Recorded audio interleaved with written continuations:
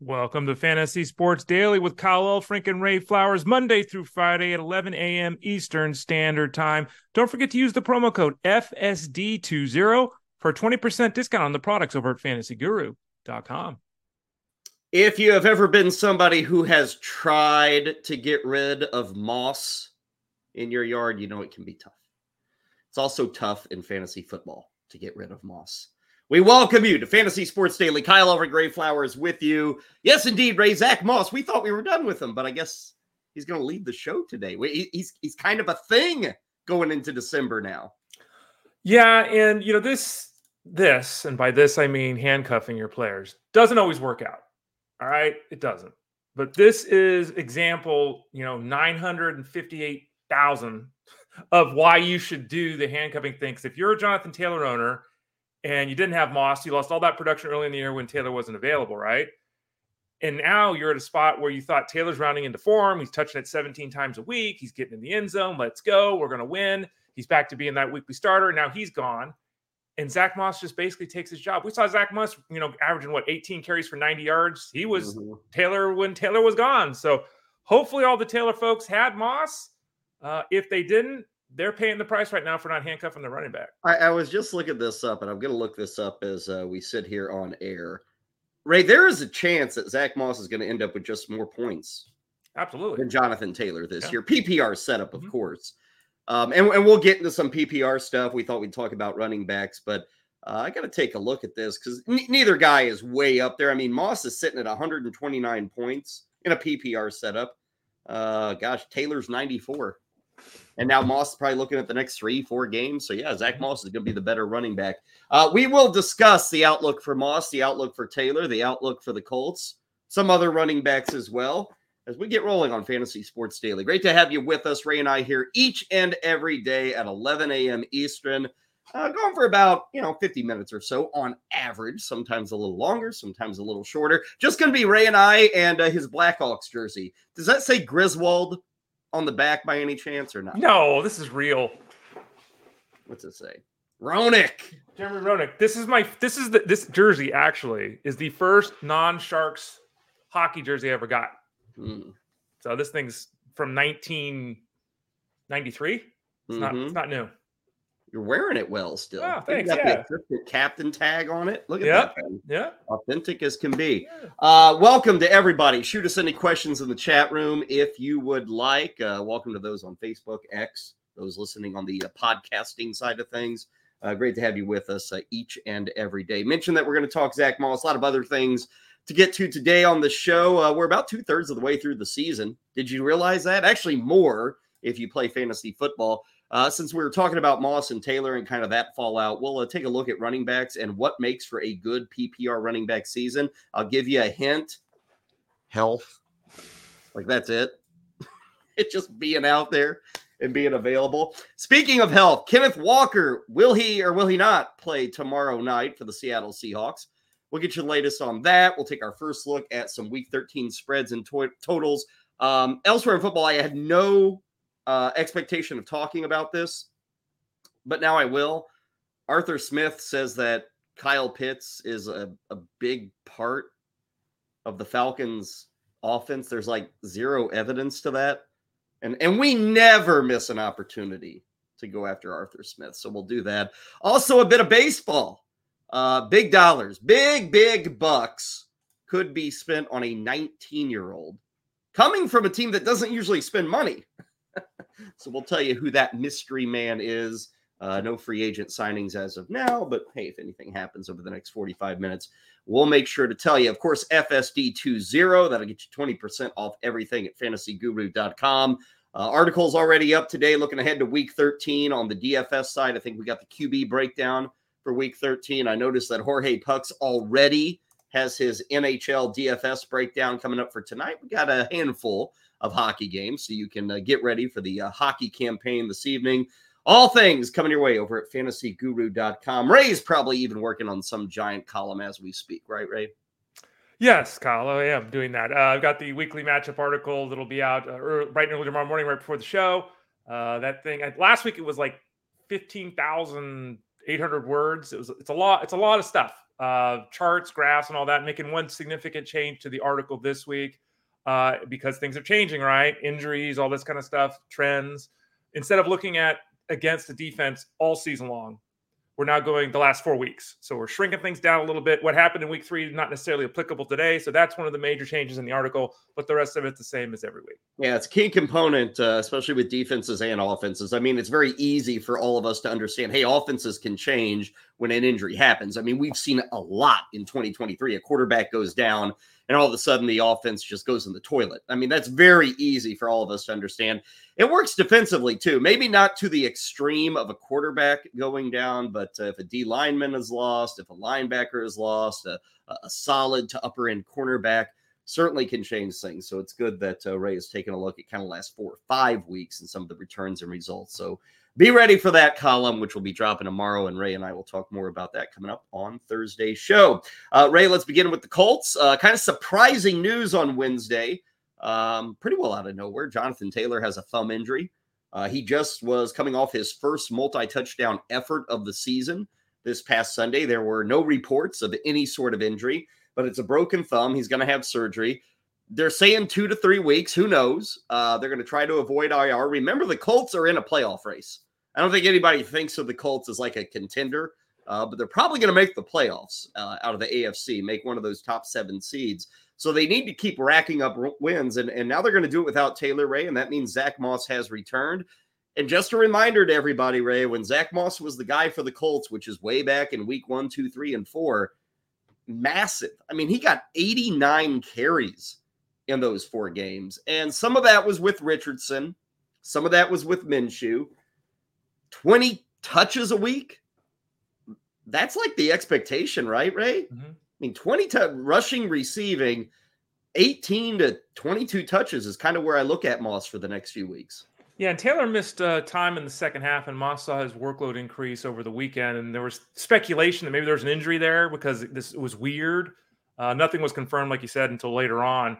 But now we know that Taylor will be out this week at least, and you're saying 2 to 3 weeks, like you said. I mean, surgery, okay, I don't know if you can make it back that quickly from surgery, but that's what they're saying. Moss was dynamic the first 4 games that he played. Didn't play in week 1, then weeks 2 through 5 is dynamic. But the first 7 games he played, Kyle, was even longer than that. He averaged 18 carries for 85 yards. Mm-hmm. And, he got in the end zone 5 times in 7 games.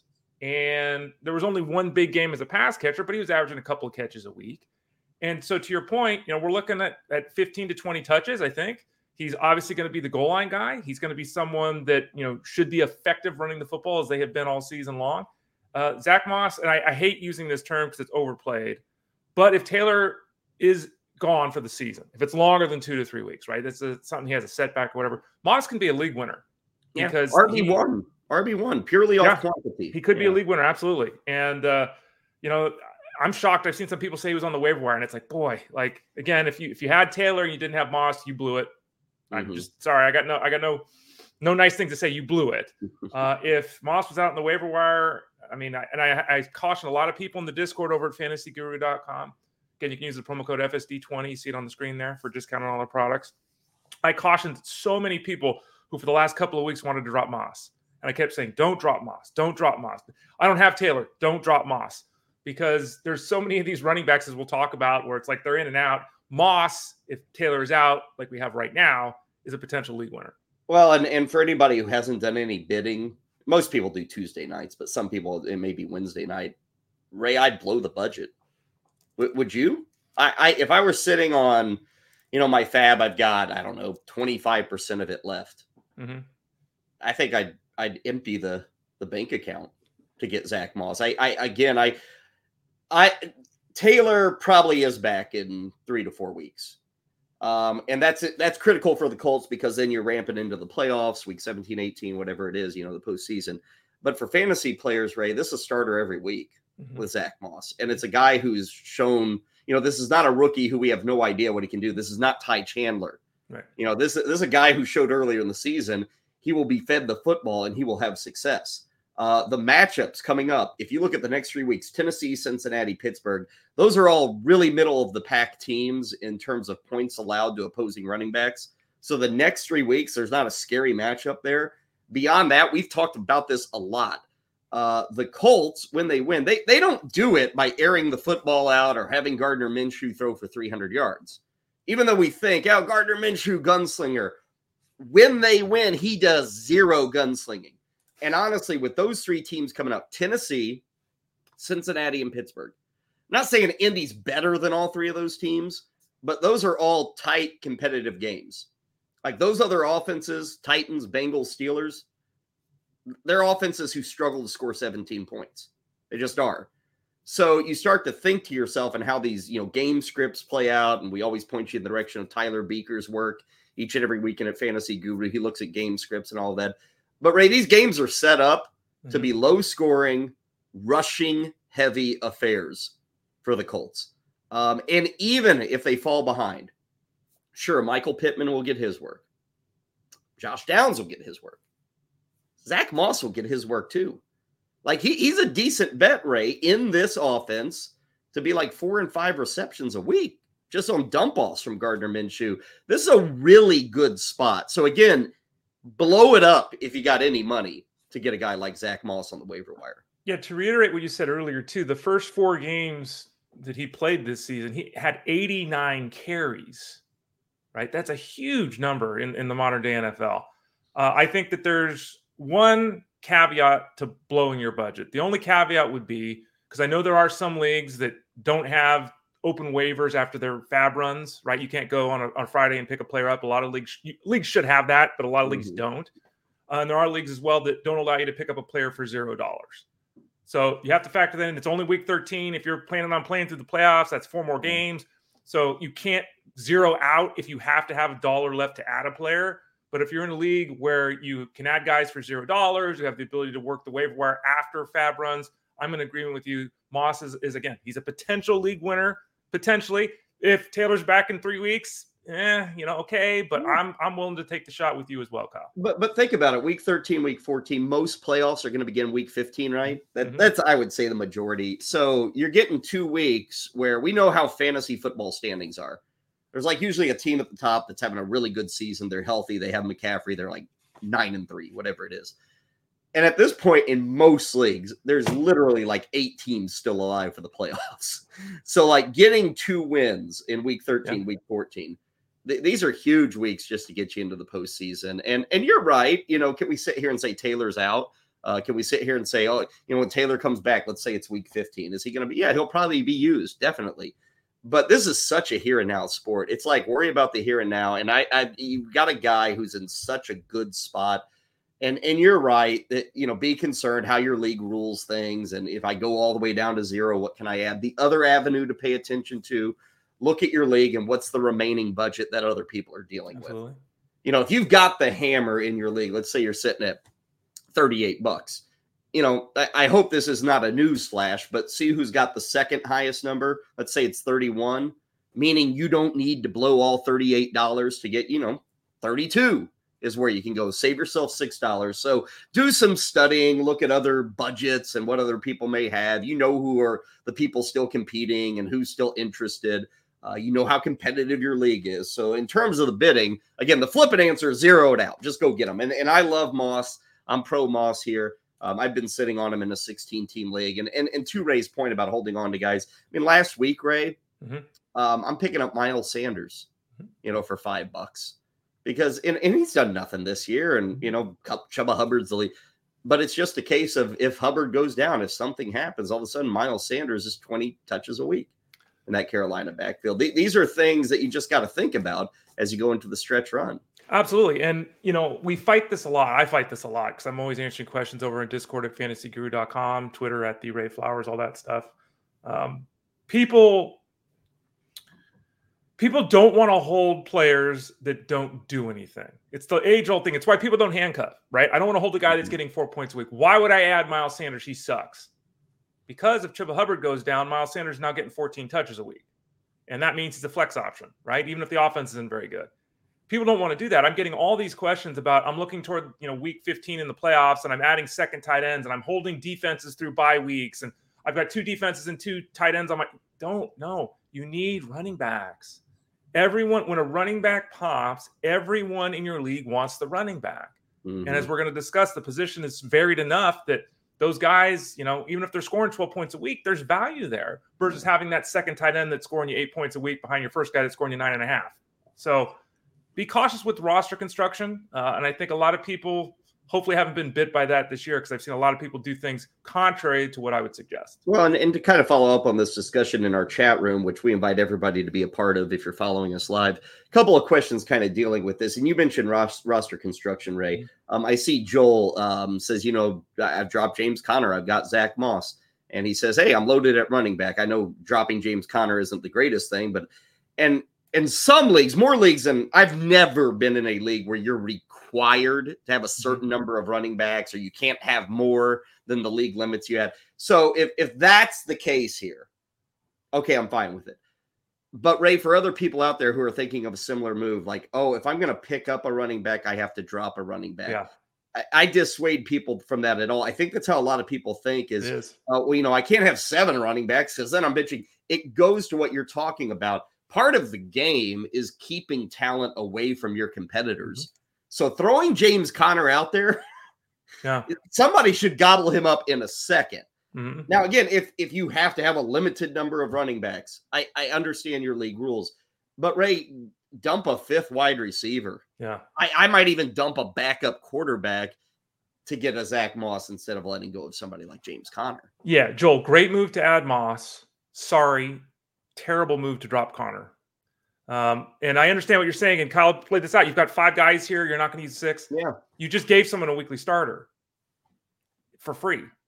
And that's just not – Kyle's right. You should have dropped the second tight end. You should have dropped the second defense.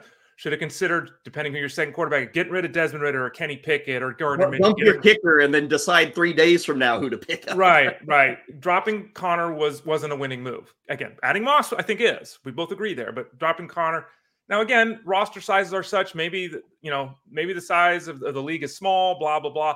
But I don't give someone a weekly starter. And I see Joel saying I only have 4 wide receivers. Okay, I get it. Drop your second quarterback, second tight end, second defense. You got to drop something. Conner is a top 25 running back every week. That's what he is. He hasn't been great. Offense hasn't looked terrific with Kyler Murray back. Conner's not catching passes. I get that. But it's the theme of the show today. He's a 15-touch-a-week guy. And you don't give those guys up because, as Kyle said, someone else scoops them up, someone else who's got injury issues, someone who just lost Jonathan Taylor. They add James Conner. It's a gift. David is wondering about picking up Moss and who to drop amongst his running backs. You see Ford, Charbonnet, Jones, Williams, Kenneth Walker. He's got the Seattle backfield on lockdown. Javonte Williams, the lead guy with Denver. Ford, the lead guy with Cleveland. To me, Ray, Aaron Jones has been injured all year. All year long. But wouldn't you also suggest drop another, like you're saying? Again, yeah. You don't have to drop a running back. Now, if I'm looking, honestly, Ray, Charbonnet to me is droppable as well. And that sounds crazy to people. But as it's brought up there, it's not the best schedule down the stretch here. I think Kenneth Walker could be back maybe even tomorrow, as soon as next week. So again, I get it. Tough choices, difficult decisions.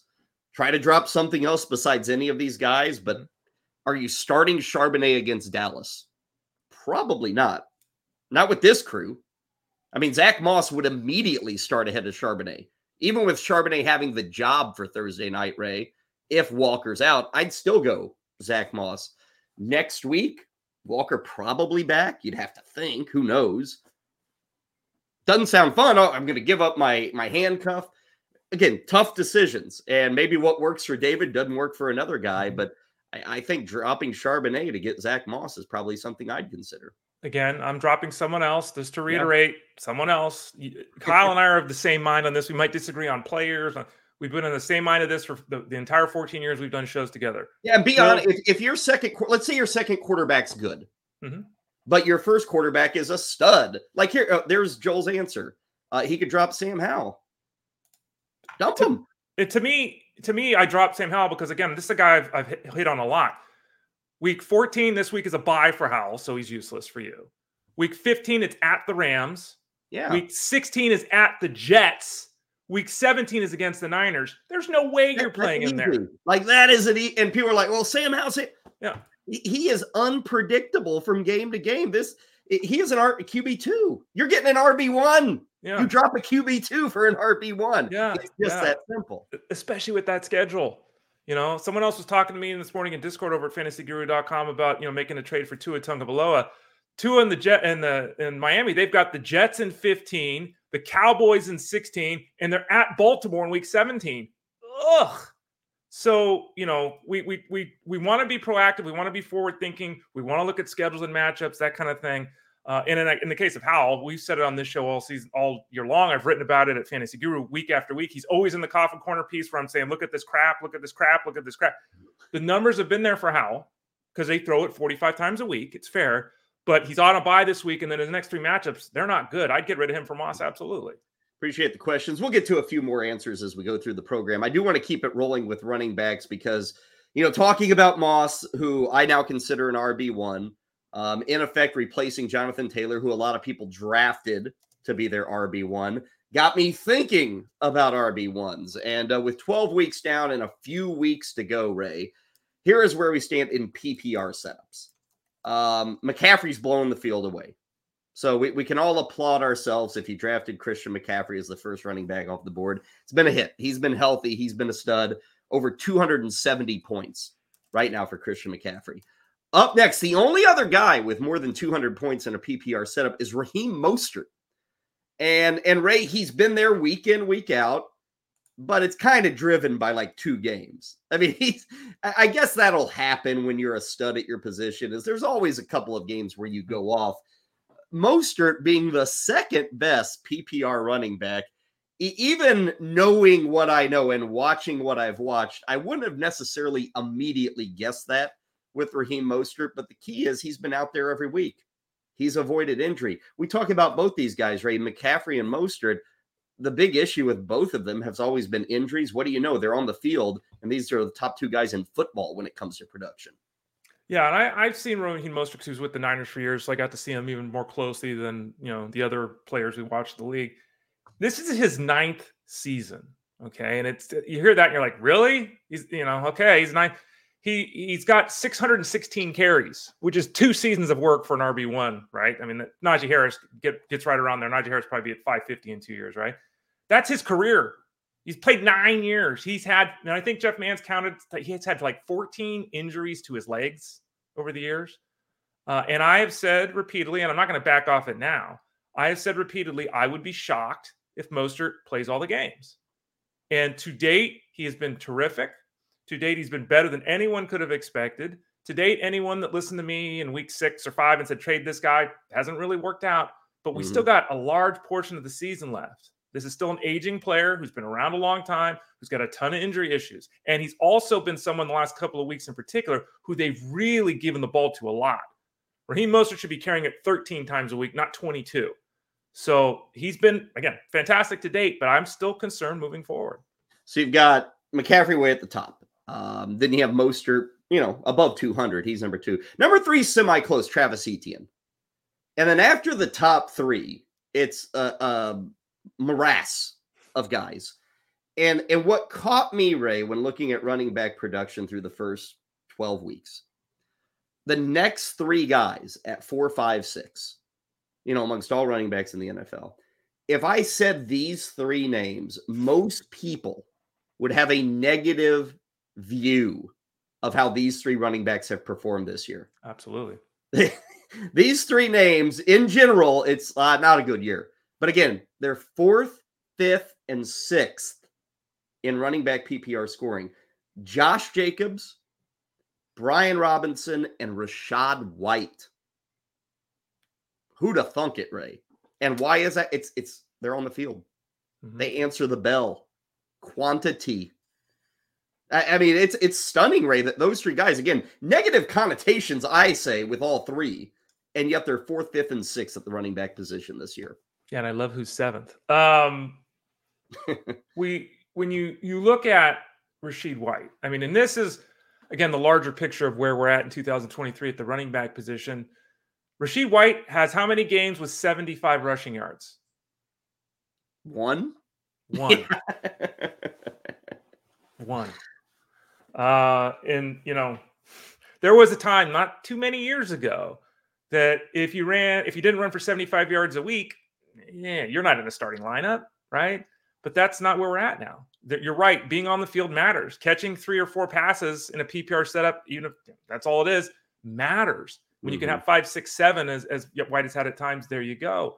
Brian Robinson is, I mean, of all of these guys, Brian Robinson has been, I've had, 1,500 questions about benching Brian Robinson this year, like legit, like every week people want, and I'm like, he's a running back 1. He's top 5 in football at the position. Yeah. Crazy. And he, his issue is that he's another one of these guys. He's running for 61 yards a week. He's had a couple of big games as the pass catcher. They've kind of coincided with Gibson being out, right? And you look at him and it's like, if he doesn't get in the end zone, he's not doing anything for me. He's on my bench. The problem is he keeps getting in the end zone. And relative to the position, again, he's a top 5 running back, but I bet people who haven't looked at the board are shocked by that. Let's see, 7 Kamara, 8 Swift. Bijan Robinson is 9. Top 10. And he's going to move up. Yeah, Jahmyr Gibbs is 10. So we got a couple of rookies in the top 10. Tony Pollard and James Cook. And Ray, I'm looking at that. And then I even extended. That's the top 12 RB1s. 13 of the top 15. And the next 3 names, Pacheco, Derrick Henry, Breece Hall.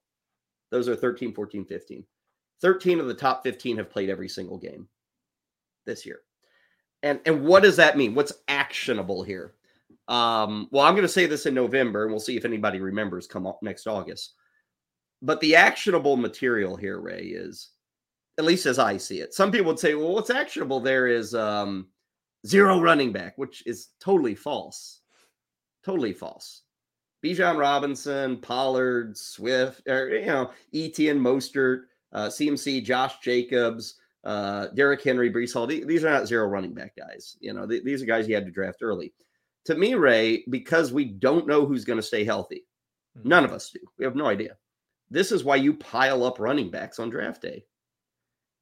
Some people would look at this and say, oh, yeah, ignore running backs until the 5th round, 6th. No. I want to increase my odds of getting one of these guys. I want to increase my odds. Was Kyle Alfred high on Rachaad White entering this year? Hell no. But would I have drafted him he's a running back for Tampa. If he stays healthy, he can be a top 6 running back in a PPR setup. To me, Ray, this indicates just keep hammering the position. You want to have options. Guys are going to go down. You just don't know who it is. We all thought it would be Christian McCaffrey. He's been healthy every single week. Raheem Mostert, the dude has never stayed healthy. Every single week he's healthy this year. You just got to have choices, right? You got to load up on that position and keep drafting that position when you get to August. Well, I think that I don't necessarily agree. I'm not saying I disagree, but I don't necessarily agree with you got to pile up running backs early in drafts. I think you need to pile up running backs. Yeah, just overall. I leave the draft table. I better have all leagues are different. Okay. Right. At least 5 running backs. Yeah, at least probably 6 in the line. I'd love to have 6 if I got enough rounds to do it. Yeah. But 5's got to have that. Right. Like I'm not saying that you've got to take 2 running backs in rounds 2 and 3 or anything, but I agree with Kyle. We need volume here. And we need volume at the draft. We need volume if we're doing trades. We need volume if we're looking at the waiver wire. We need volume here.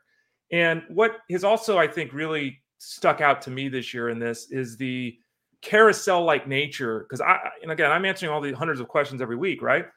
And I see the names, I recognize the names, and thank you for being part of us at fantasyguru.com. Again, if you're not, FSD20 to sign up for any of our products. I see the same people, just every week, it's a new running back, it's a new running back, it's a new running back. And they're always dropping running back A to get running back B, and then B to get C, and then C to get D, and then D to get E. And it's like, no, that's not the right way. That's not what we're talking about. We're talking about building depth, getting the right guys in the right systems. Okay. And that's very important. And it's something we do preach and teach, coaching schemes, offensive line, all that stuff we talk about, because I bet people have done that merry-go-round action thing and dropped guys that are now top 20 running backs because at the moment, they didn't think they were going to be something. This position has gotten worse over the years. Teams are more willing to use various players in the backfield based upon the matchup and the scoreboard and the down and all that kind of stuff. And then you add in the health piece that you've been hitting on here, Kyle, and it's a minefield, and you got to be prepared to weather it. I'll give you an example from my world. I'm in a 16-teamer. This week, I picked up a guy who's done nothing this season, like literally nothing. and it's purely just in case something happens down the stretch. I picked up Elijah Mitchell for $1. Dumped Khalil Shakir. and Khalil Shakir's been fine, wide receiver 5, 6. But what's the possible payoff? Shakir versus Elijah Mitchell. It's a lot higher with Mitchell. And it may be absolute failure. It cost me $1 and it cost me Khalil Shakir. To get a guy who Ray could win the league for you if McCaffrey went down. I've got Zamir White in, I think, 2 of my leagues. And Zamir White has, by the way, he's on the Raiders. He's not even on the field, right? So Amir Abdullah is not taking over the backfield if Josh Jacobs goes down. No. Yeah. It would be Zamir White. And with the way the Raiders offense operates, I think Zamir White gets 15 touches, right? So I've held on to him. And how many fantasy points do you have this year? 20? The whole season? He's done nothing. But it depends on your roster size and your makeup of your team and all that. But trying to be forward thinking with the running back position is very important. Like we said, answering a couple of these questions, don't give up your running back depth. Drop another position in most instances versus dropping that running back. Well, we were discussing with David in the chat room. Hey, drop one of your QBs. He's gotten back to us with some further information here. He's in a 2 QB league. He has Minshew, Carr, and Wilson. Ray, obviously, he's hurting at the position. Now that Carr is back and Wilson's Wilson, Gardner Minshew, Ray, there's not numbers here. There just aren't. Derek Carr at least can hit for 300 yards. Gardner Minshew ain't hitting for 300 unless things go disastrous for the Colts, which I mentioned their schedule. I don't see things going like they're down 3 touchdowns or, they're going to score 35 points. Like, to me, Ray, and I get it, Minshew in a 2 QB league, this gives David choices every week. Minshew, Carr, Wilson, but again, I'm dropping a benched quarterback, a guy who has got 3 touchdowns in the 6 Colt wins this year. 3! Give me Zach Moss every single day. Again, I'm getting an RB1 now. I'm keeping an RB1 from somebody else. Adios, Gardner Minshew. I think there's one, just to mention it, right? Because it's a 2 QB league. What do we have on the waiver wire? Is it Andy Dalton and Mitch Trubisky? Like, if one of these guys gets hurt, I get you, but I'm getting an RB1 here. Again, I'm just saying. We would be bad analysts if we didn't point this out. Now, let me tell you this. What if we got to the point it's like, oh, God, I don't have Gardner Minshew anymore. I'm going to have to go to Kenny Pickett. Now, Kenny Pickett sucks. Yep. Gardner Minshew, check out the numbers, people. They ain't much different. So this idea that, these guys suck on the waiver, Gardner Minshew ain't that good. I feel like, Ray, people think he's putting up numbers. He's not. The numbers are nowhere for Gardner Minshew this year. In my dynasty league, I'm looking at the scoreboard right now. He's got like 1.2 points more than Pickett a game. To your point. Yeah. And so, you have to judge your league. How available are quarterbacks in a 2 QB league? Because you can't be taken as can't be having a quarterback throwing the ball 3 passes a week. That doesn't work. So look at your league. Who's available on the waiver wire? Understand that as we get further along here, everyone drops out, right? Because once we get into the playoffs, half the league's not even involved anymore. They all stop paying attention and go play DFS basketball or something, hopefully with us at fantasyguru.com. But it'll be easier to get guys off the waiver wire because there'll be less competition. So, I agree with Kyle. If I'm dropping a guy, it's Minshew. Just make sure that there's at least people on the waiver wire, whether it's Tommy DeVito, whoever the hell it might be, that are actually starting, because the quarterback position has been a mess. And can I say this too, Kyle? We got to get rid of 2 quarterback leagues. We got to get rid of it. This position is a disaster. If you're going to play a 2 quarterback league, you have to draft team quarterbacks. Okay? Because what too many people have lost guys and not had the backup, and they've got outbid on. You got to draft team quarterbacks if we're doing 2 QB leagues. I don't necessarily follow that. I'm fine with 2 quarterbacks. I enjoy managing. I get it. It sucks when you lose Aaron Rodgers in week 1. Manage. It's part of the game to me. I get it. It's unfair, but my God, it's a sport. My problem, Ray, with making changes like that, and I'm not saying it's a bad idea. A lot of people are doing it, but it's like we're doing things to make it easier on us. Like, the sport and the fun of it is dealing with shit. It is. It's overcoming bad seasons. It's wow, I got screwed. That's life. I kind of enjoy that aspect of fantasy, is that we don't create a league where everything's safe. I feel like that we sometimes make rule changes to be fair to myself, which I can't stand. A moderate quarterback scores 11, 12 points a week, let's say. If you're in a 2-quarterback league, you now get a 0. Like, I can go pick up Amir Abdullah and get Tim Boyle is going to get you 12 points a week. Yeah, if someone else didn't add it, we've had so much turnover this year at the quarterback position that it's like, and especially in 2 QB leagues, people draft 3 or 4. I see the questions all the time. There's no one out there. Do you think people would draft the position differently if it were team QBs? Do you think they'd actually pay attention to who the backup is? No, I don't think they would. I don't think they would at all. But you would then be guaranteed of still having the quarterback. Because what's happened is, be able to find a quarterback, right? Nobody's rolling zeros out there. There's always somebody. Is there, Kyle? We've lost all these quarterbacks. Ryan Tannehill's down. Deshaun Watson's down. Anthony Richardson's down. I can go to Will Levis. I can go to PJ Walker. There's somebody who can get me 10 points. I'm just telling you. Zeros there. I'm just telling you. And if you're in a 12-team league, 2 quarterbacks, which is very dicey anyway, because you get tight with bye weeks and everything. Yeah. That's 24 guys. There have been 11 quarterbacks hurt or whatever the hell it is. Like, I'm just saying. I've seen the questions. I would say this. I'm trying, like, Burrow was not put on IR. They didn't even use this. Because one issue you would have with 2 quarterback leagues and kind of locking down play, you don't want to have IR spots because then Joe Burrow goes on a guy's IR spot and they, in effect, don't have to give him up. Right. And why that is important is because now they're collecting players. Right. So it's again, this is into managing and off-season stuff and how to build a league and, make it to where it's still fun to play. People want IR spots. Most of my leagues don't have them still. I don't have any. And I keep thinking, man, I really like IR spots. But remember, when you go IR spots, you're now erasing a lot of the waiver wire. The excitement just won't be there because there's some teams in the league that have 15 dudes on their roster while everybody else has 12. And so they're gobbling up players, even guys they're not going to use, but it allows them to gobble up more players. So always understand that with the IR. Moving to some other items. Speaking of the IR, it's a day late, but Justin Jefferson has been activated by the Vikings. They're on bye this week. So don't get too excited. He's not coming back. But it looks like he will be back for week 14. Told you about Kenneth Walker, DMP on Tuesday. That's important because Seattle is in Dallas on Thursday. So that's tomorrow night. So a very important practice report coming from the Seahawks later today. Darren Waller, that's a guy on the IR. Still not necessarily ready to go. We don't know with Darren Waller. That's one guy, Ray. I was worried. You'd be worried about Mostert or McCaffrey with it. Darren Waller was a guy I didn't draft because he's always hurt. He's just been beat up. Really been beat up this year. So that one's kind of played to form. And then I did not intend to talk about this. But before Ray and I got going this morning, I saw a blurb about Arthur Smith, King Arthur, who said, I guess he was asked about Kyle Pitts at a press conference, and said Kyle Pitts is a huge part, a big part of what we do here in Atlanta. Which, Ray, there's no evidence of this. There is zero evidence of Kyle Pitts being a big part. And it's something that has frustrated all of us. Even, Monday? I sat here and said, gosh, I could move on from Kyle Pitts. I've never said that. I'm like a Kyle Pitts truther.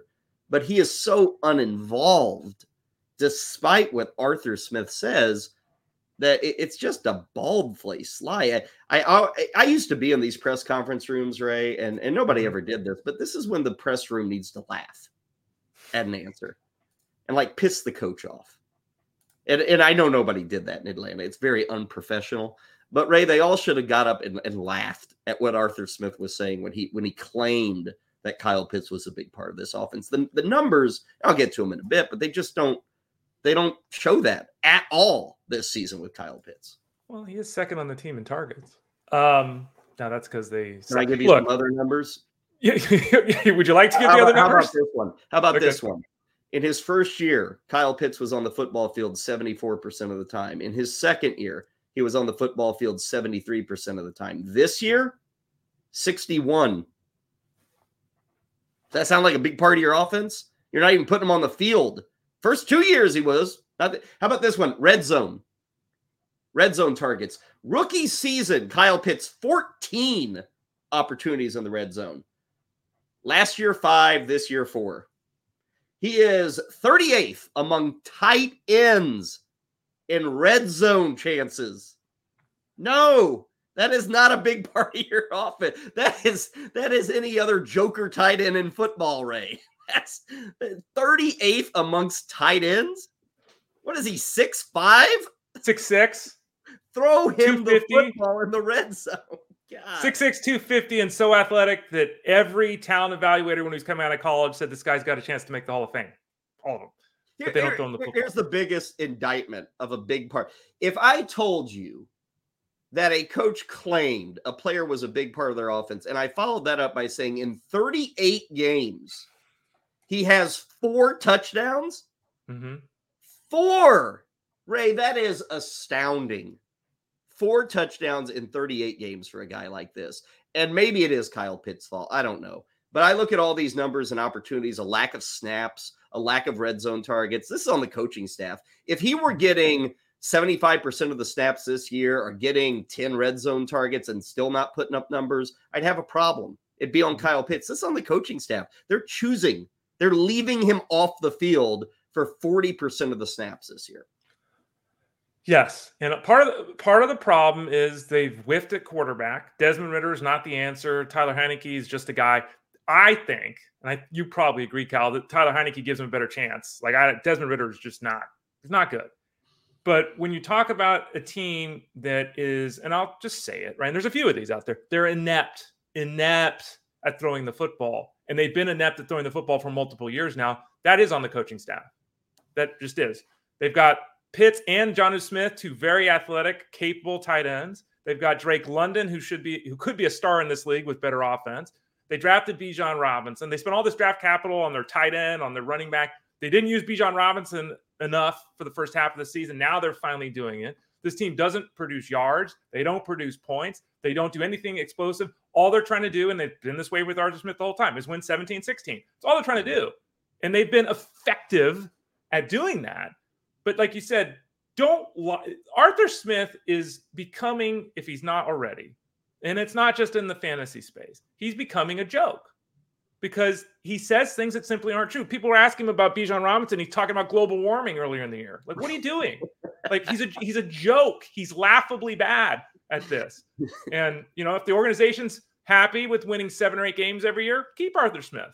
If you want to do something more than that, you're going to have to make a change. I miss that. Bijan Robinson, he started talking about like carbon and tax credits or something. Yeah, he started talking about that. And he also talked about, I think he brought up interest rates or something. It's like, what are you talking about? Like, what are you talking? Answer the freaking question. Why aren't you playing the guy that was drafted top 10? The only running back that everyone said could miss. Why are you not playing him so you can get the ball to Cordell Patterson? What are you doing? I love it. I said it earlier the week. I'll say it again. If Atlanta has any sense, and it's doubtful. I mean, this guy continues to just lie. But they should stop passing.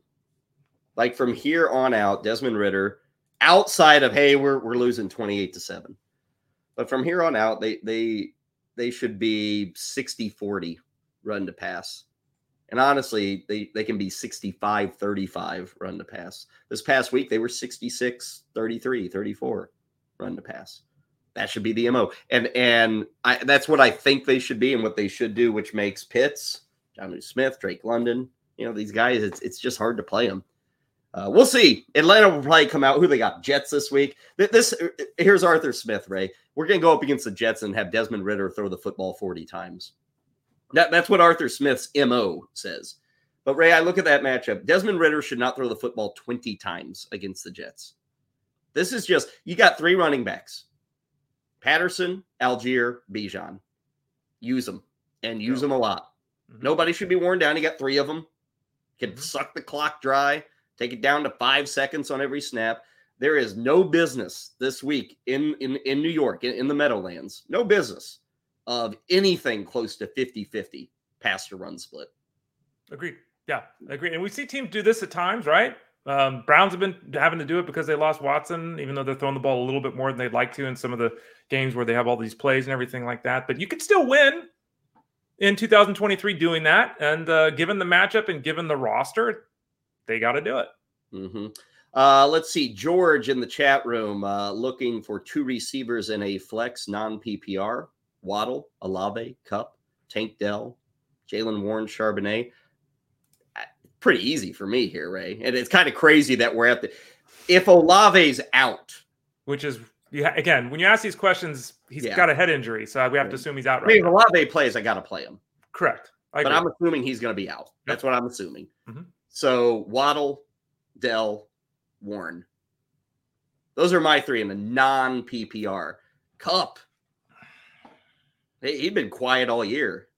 He is not healthy. Even when he came back early. I just don't think he's healthy. Charbonnet, I don't like the matchup, and Olave could be out. So it's, Tank Dell, it's tough to sit that guy in a non-PPR, Ray, because he can go off for an easy, 4-101. Yeah, and I agree with the three names that Kyle threw out there. Again, Olave at this point of the week, we just have to assume he's out with the head injury. Almost, I don't know what the numbers are, 90% of guys that have a head injury, they don't play the next week. That's the way it's been this year. With Kupp, I mean, he was strong his first two games, and then like the last four games have been one of the first two games. Like he's just not, his ankle's not right. He tried to play through it. Even though they had all the explosiveness with the points, they scored the 37 last week. Kupp was nowhere to be found. Puka Nacua was nowhere to be found. Mm-hmm. Everyone got excited about, Matthew Stafford throwing for 4 touchdowns. He threw for like 223 yards. So, yeah, as crazy as it sounds, as we sit here on a Wednesday morning, I'm going to agree with you. Kupp's not going to be in. And if Olave gets cleared and plays, again, I think you have to play him. Mm-hmm. I'd probably sit Tank Dell. Nah. I'd probably sit Jalen Warren. I think I'd sit Warren. I'd go Waddle, Olave, and Dell. Man, that is really tough. I'd probably sit Waddle. Okay, but really? Yeah, I mean, because Commanders. Yeah, I know, but this I think something I'm going to go on a tirade on later today on the Elite Sports Show, 3 to 5 p.m. Eastern on Sirius XM. Some people have great teams. And these are all starting. Sometimes you get questions and it's like, do I play DJ Dallas or, Robert Woods? And it's like, oh boy. Well, and what's happened here, Ray, is Waddle, Olave, and Kupp were drafted to be these three guys. Right. And obviously things have gone a little haywire. He's picked up Tank Dell. He's picked up Charbonnet or drafted Charbonnet. Yep. I mean, he's done a good job of filling in on the back. So it's good you have these choices. This is not a team that was drafted this way, but it's been built this way within the season. Totally agree. And it's a very good job of managing by George. I just hope, and I know the answer to this is, I just hope everyone, please, next year, if you're not this year, be in a league that starts 3 wide receivers. I am so tired of on a weekly basis having to tell people, bench Devonta Smith, bench Chris Olave, bench Brandon Ayuk, bench Terry McLaurin, because they only play in leagues with 2 wide receivers that start.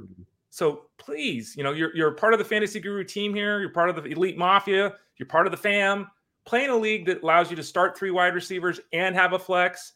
You'll be better off. Your teams will be better. We'll help you get to that success if you do that. Well, and whether you buy a magazine or you sign up at Fantasy Guru or you go anywhere, almost all the preseason rankings are based off 3 receiver setups. If you are in a 2 receiver setup, you don't need to go heavy at wide receiver.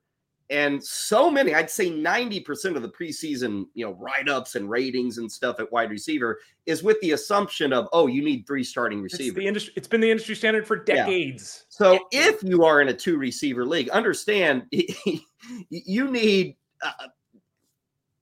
15 fewer receivers starting every week. So the board should look differently. You should not be investing in receiver. And Waddle, Olave, and Kupp, Ray.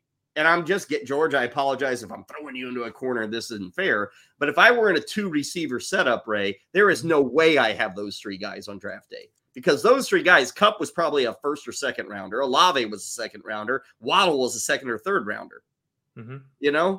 So you overdid it getting those 3 guys with a 2 wide receiver setup in your league. It's just overdoing it. You don't need that much. And I'm looking at NFFC's ADP. I pulled it up real quickly, and who knows? Maybe there's a trade in here, blah, blah, blah, right? But Kupp's ADP was 13, Waddle was 20, and Olave was 23. Yeah. So, if you spent your first 3 picks on those guys, you got some bangers. But, and especially in a non-PPR too. And again, George did a great job managing his team. But in a non-PPR, there's some questions about whether or not the team was built properly if we go super heavy with the wide receiver early. Not saying that George did that. Yeah. And George adds, he made some trades. And again, building up depth and options. So good job. We're not picking on you, George. Just kind of laying it out for how we think or how we reason things. Looking ahead to the weekend, mentioned Seattle, Dallas coming up tomorrow. Dallas is an 8.5-point favorite, by the way, in that game. A little surprising. Seattle fighting for their playoff lives. Nothing else on Friday and Saturday. That's good news. We do have 6 teams on bye, so this is not really a heavy week of games. And there's a lot of road underdogs. Atlanta is, road favorites, I should say. More than half the games this week have road favorites. That includes Atlanta at the Jets, Dolphins at the Commanders, Chargers at the Patriots, Detroit at New Orleans, Indianapolis at Tennessee, San Francisco at Philly, and Kansas City at Green Bay. I was a little surprised, Ray, to see San Francisco favored by 3 on the road at Philly. I thought that'd be closer to maybe Philly by 1 or San Francisco by 1. I mean, Philly is beating all comers right now. Right. They're home. They're 10-1. I was surprised by that particular spread there. Jalen Hurts is the starting quarterback in his last 29 games is 27-2. And maybe the prognosticators are thinking that was a 5-quarter game last time out, and their defense was on the field the whole game. And I think the Bills ran, was it 92 plays? Like a massive amount of play. But yeah, I agree with you. That to me is, I'm surprised by that. If it was the other way around, I wouldn't be surprised. So that's basically a 5-point swing we're talking about. Early window, 7 games on Sunday. Arizona, Pittsburgh, mentioned the Falcons and the Jets, Dolphins, Washington. Boy, Chargers, Patriots, Ray. Talk about the all angry bowl. Patriot fans are pissed off at their team, and Charger fans, I mean, it's a life of being pissed off. This just screams tie, doesn't it? Well, I think it's hilarious that Bill Belichick, I think, is universally regarded as one of the 5 best coaches of all time, if not higher, right? Everyone wants to throw him out. It's amazing to me. And I hear, he doesn't have Tom Brady. Do you think Bill Belichick coached Tom Brady at all? I mean, what was Tom Brady, pick 201 or whatever the hell it was? Every team in the league passed him for 6 rounds. You think Bill maybe helped Tom Brady? Well, and people act as if they're making some grand proclamation that if you have a good QB, you'll be a good coach. I mean, no, right? Really? Yeah. And Ray, I'm sorry a guy had Tom Brady, okay? And he tore it up for 15 plus years. Yeah. He's still what are you measuring? Guess who doesn't have Tom Brady? Matt Eberflus. So I mean, it's like, well, you find me a good coach, somebody you think's a good coach who didn't have a great quarterback with them. Find me that guy. You think those guys exist, right? Great all-time coaches who never had a quarterback on their team? Not often. No, not often. And sometimes really crappy coaches we think are pretty damn good because they had that quarterback. That's happened too. Bill Parcells might be the guy. Jeff Mans talks about Sims, Jeff Hostetler. I guess he had Romo. Who was with Bill Parcells for all of his success? Bill Belichick. Yeah. Jeff Mans points that out all the time. I'm just saying. Can you imagine though? I can't, there's the Panthers can't make it through a season without firing their head coach. And you've got one of the 5, if not 3, if not number 1 greatest coaches of all time. And you want to get rid of him. It's bizarre. Guess what? Mike Tomlin had Ben Roethlisberger for over a decade. He's a great coach, though. And I'm not saying they're not good coaches. I'm saying the good coaches usually have a good QB 90+% of the time. Ugh. And when you do it for 20 plus years, I think you get a pass. And it is bad. It's terrible in New England. And Ray, they made a bet on Mac Jones and it blew up in their face. They drafted him in the first round and he sucked. He has shown no growth. You can criticize him. Go ahead. Let him have it. But don't say he's not a good coach because he can't win without Tom Brady. No, and if there had someone else was their coach, guess what? Their record wouldn't be any better. It's not like, they're losing games this year because of him, right? Like they're in all these games last week, this week. They're in these games. They're terrible games, but they're in the games. It's not Bill Belichick. We got to move on. Sunday night, Chiefs at the Packers. Monday night, Cincinnati at Jacksonville. That game has lost a lot of luster without Joe Burrow being under center. So Jacksonville, 8.5-point favorite. The game total there, 38 for the Jags and the Bengals. That's low for an 8.5-point spread. I mean, Atlanta and the Jets are 34. Carolina, Tampa, 37. Cleveland and the Rams 39, and then Cincinnati and Jacksonville 38. The Cowboys and Dolphins are basically averaging 31 points a game, and we're talking about 34 points over. Like, oh my God, there's so many bad offenses right now going. Good defense, also bad offense. Really good stuff in the chat room. Big thanks to everybody. Sorry we couldn't get to every single question, but we kind of followed the groove, if you will, of where things were going. Quickly on baseball, yesterday Ray and I were talking about the trade market. A lot of people focus on free agency, but the trade market's also hot. One of the names we mentioned was Bo Bichette, and both Ray and I kind of scratched our head, him being rumored. Toronto came out yesterday, at least I think their GM or owner, and said, oh, no, we have no intention of trading Bo Bichette. Which does not mean that people aren't asking about Bo Bichette. I guess it just means the Blue Jays aren't luring people with Bo Bichette. And then finally, Milwaukee. Did want to touch on this, Ray. Milwaukee, who I think all of us say, okay, rebuild time. Craig Counsell's moved on. You've released, in effect, Brandon Woodruff. All intention, trying to trade Corbin Burns. It sounds like he's due for free agency next year. So we got to have something. Ray, there's a 19-year-old who, if you know baseball or follow prospects, you've heard this name, Jackson Chourio. Pretty well everybody has him a top 2, top 3 prospect in all of baseball. He's an outfielder. Big deal guy. He was top 10 everywhere last season. Mm-hmm. I think he's played 5 or 6 games above AA, and Ray's 19 years old, so he's still really young. Mm-hmm. Milwaukee's ready to give him a deal, which I got to say, Ray, do it. And I know he could fail out and blows out his knee and he's done forever. But Ray, if I can lock down a guy for 6 years, $50 million, and there's a 10% chance he can be a perennial all-star, I do it without thinking twice. If I'm a team like Milwaukee, if I'm a team like Tampa. Last year we saw it with Corbin Carroll. Now they even went beyond that in Arizona. I mean, he got over $100 million. I don't think Chourio, Ray, is going to get like 80, 90 million bucks, but I have zero issue with giving a 19-year-old prospect at this level and with this team and with their purse strings and how it's give him the guarantee. Give him 60, 75 million. I don't care. He went 20-40 last year, in addition to all the stuff Kyle's talked about. I think that this is a growing trend, and it just has to be. And we've seen the Braves do this for a long time, right? They signed Alzi Albies to a long-term deal that was below market value. They signed Ronald Acuna the same way. Luis Robert with the White Sox got 6 years, $50 million before he'd done anything. You mentioned Corbin Carroll. Think about that. Corbin Carroll got $111 million. And at the time you're like, okay, he's a great prospect, very much like Chourio, right? Like on that level, it's a lot of money. After the season he just had, he's underpaid already. Yeah, he earned probably like a $30 million season last year. Yeah. How he played. So, from a team perspective, you can go this. It could be Singleton, right? He was the first one that this happened to years ago. I don't know, was it $14 million they gave him or whatever? It can blow up in the team's face, but when you're the Brewers, you can't be paying guys $30 million a year. So the only way to have the talent of a $30 million player is to do this. Yeah. So it'll be fascinating to see. I guess the 6-year, $50 million, 8-year, $111 million Corbin Carroll, like, does he end up at 7 years for $75 million? I don't know where they end up, but you might be underpaid, 6 years, 7 years from now. But I've said this, you said this. You're 19 years old. Someone says $75 million. Here you go. Do you turn that down? Hell no, you don't turn that down. Because let's say you're blowing up through 4 years, Ray.